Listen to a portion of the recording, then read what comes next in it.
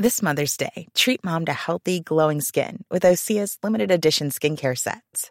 Osea has been making clean, seaweed-infused products for nearly 30 years. Their advanced eye care duo brightens and firms skin around your eyes, while the Golden Glow Body Trio nourishes and smooths skin all over.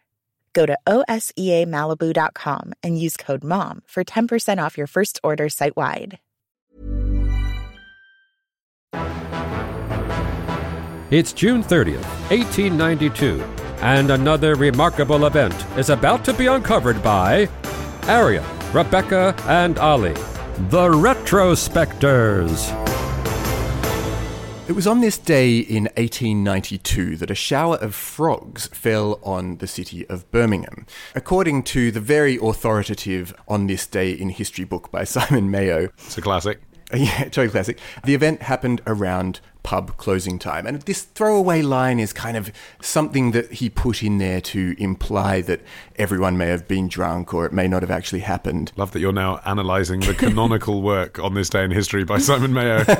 Well, it kind of... What did Harold Bloom say his intentions were?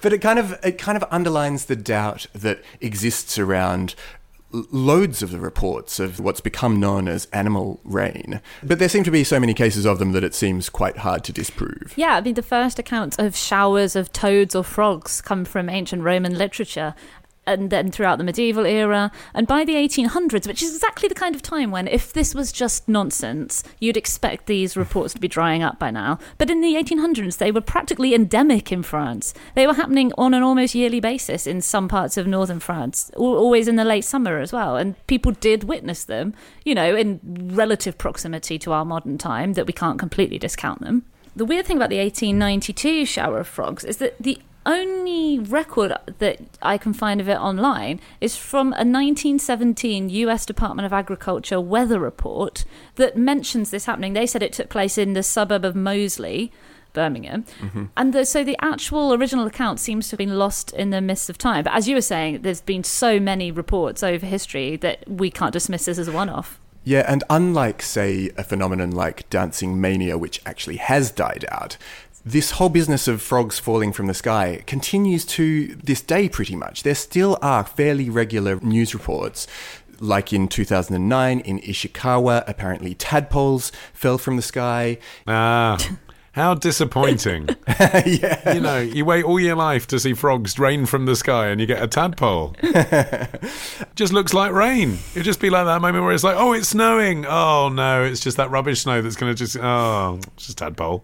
Well, in Hungary, you wouldn't have been so disappointed because in 2010, it did actually rain frogs, although I hit the limitations of Google Translate when I was reading the original Hungarian newspaper, having translated it into English. And the report, which quoted from a witness, Erzsébet Ince, who said, "It rained a lot on Sunday. I went to the outside. Everything was thickly covered with a crowd or 2 or 3 centimetres. To admit, I wasn't very surprised by the case because frogs were also rumbling last week."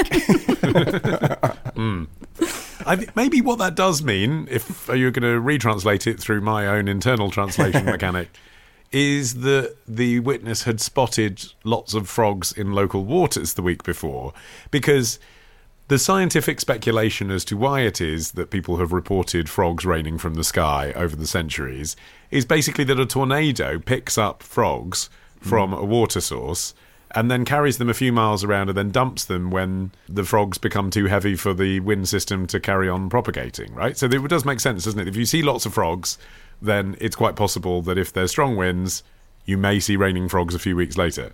The reports of animal rain most commonly are of fish and amphibians, and scientists who have either looked into directly or attempted to explain away the phenomenon do say exactly this, that it's the combination of waterspouts and updrafts which suck marine animals or amphibians into the sky, and then later, as they pass over land, they then start to rain that down. And the reason that this sort of holds some water, apologies, is that apparently storm clouds do release the heaviest objects that they're carrying first and the lightest objects further down the line. So this could explain why you get just single species being rained in a single location, that, you know, the rain clouds are first going to drop their heavy fish and then they're going to drop their their frogs, and then they're going to do the tadpoles, and they're going to occur in different places. And so people will only see one particular breed of animal falling at any one time. But obviously there's a biblical resonance, isn't there, Rebecca, which goes beyond the scientific explanation. And I feel like that's why raining frogs has been rather over-reported compared to raining mackerel. Like, you don't really hear that much about raining squid, but you do hear about raining frogs, and I think that's because it's in Exodus, isn't it? Yeah, and also I think it's easier to imagine, the fish have been sucked out of the sea somehow by a tornado, than it is frogs, because I don't think we're used to thinking of, if you see... Flying frogs. Yeah, if you see a frog, you usually see one or two frogs, right? You're not thinking, there's like a gigantic lake full of hundreds of frogs. But it's a shame, really, that it's been so, frog-focused. What about all the raining worms?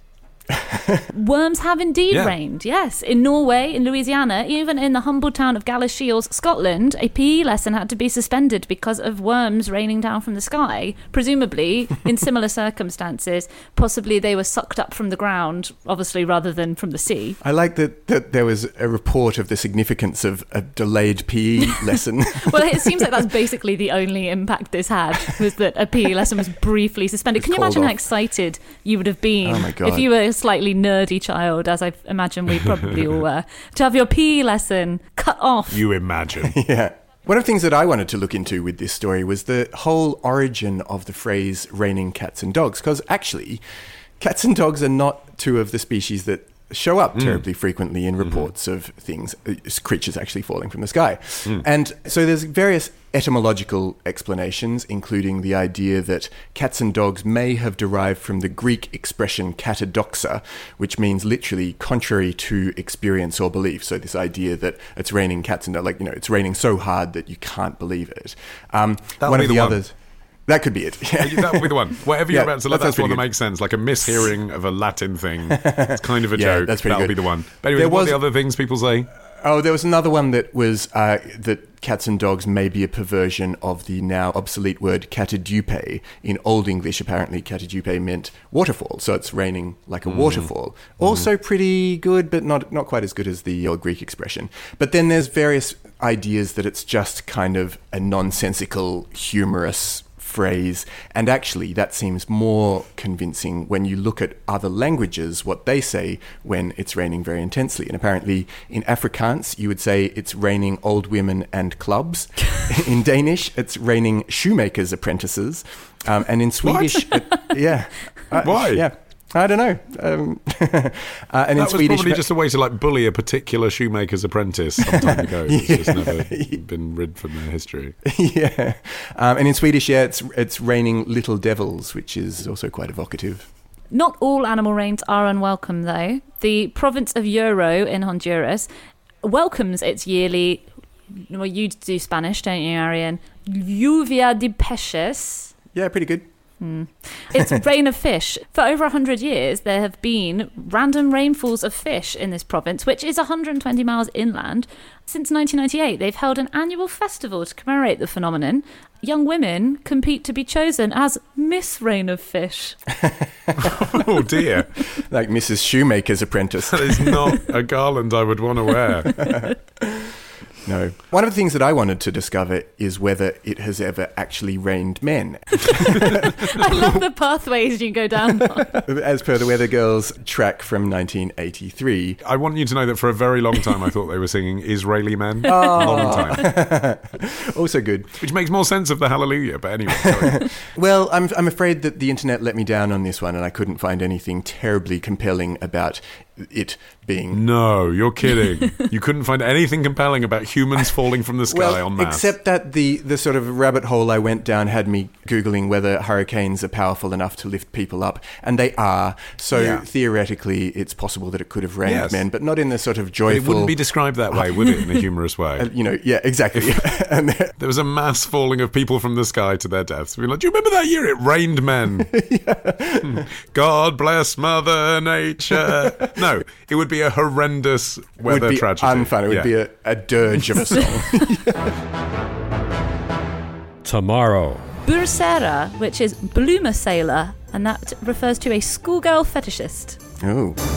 Love the show? Support the show. Patreon.com/retrospectors. Part of the Acast Creator Network.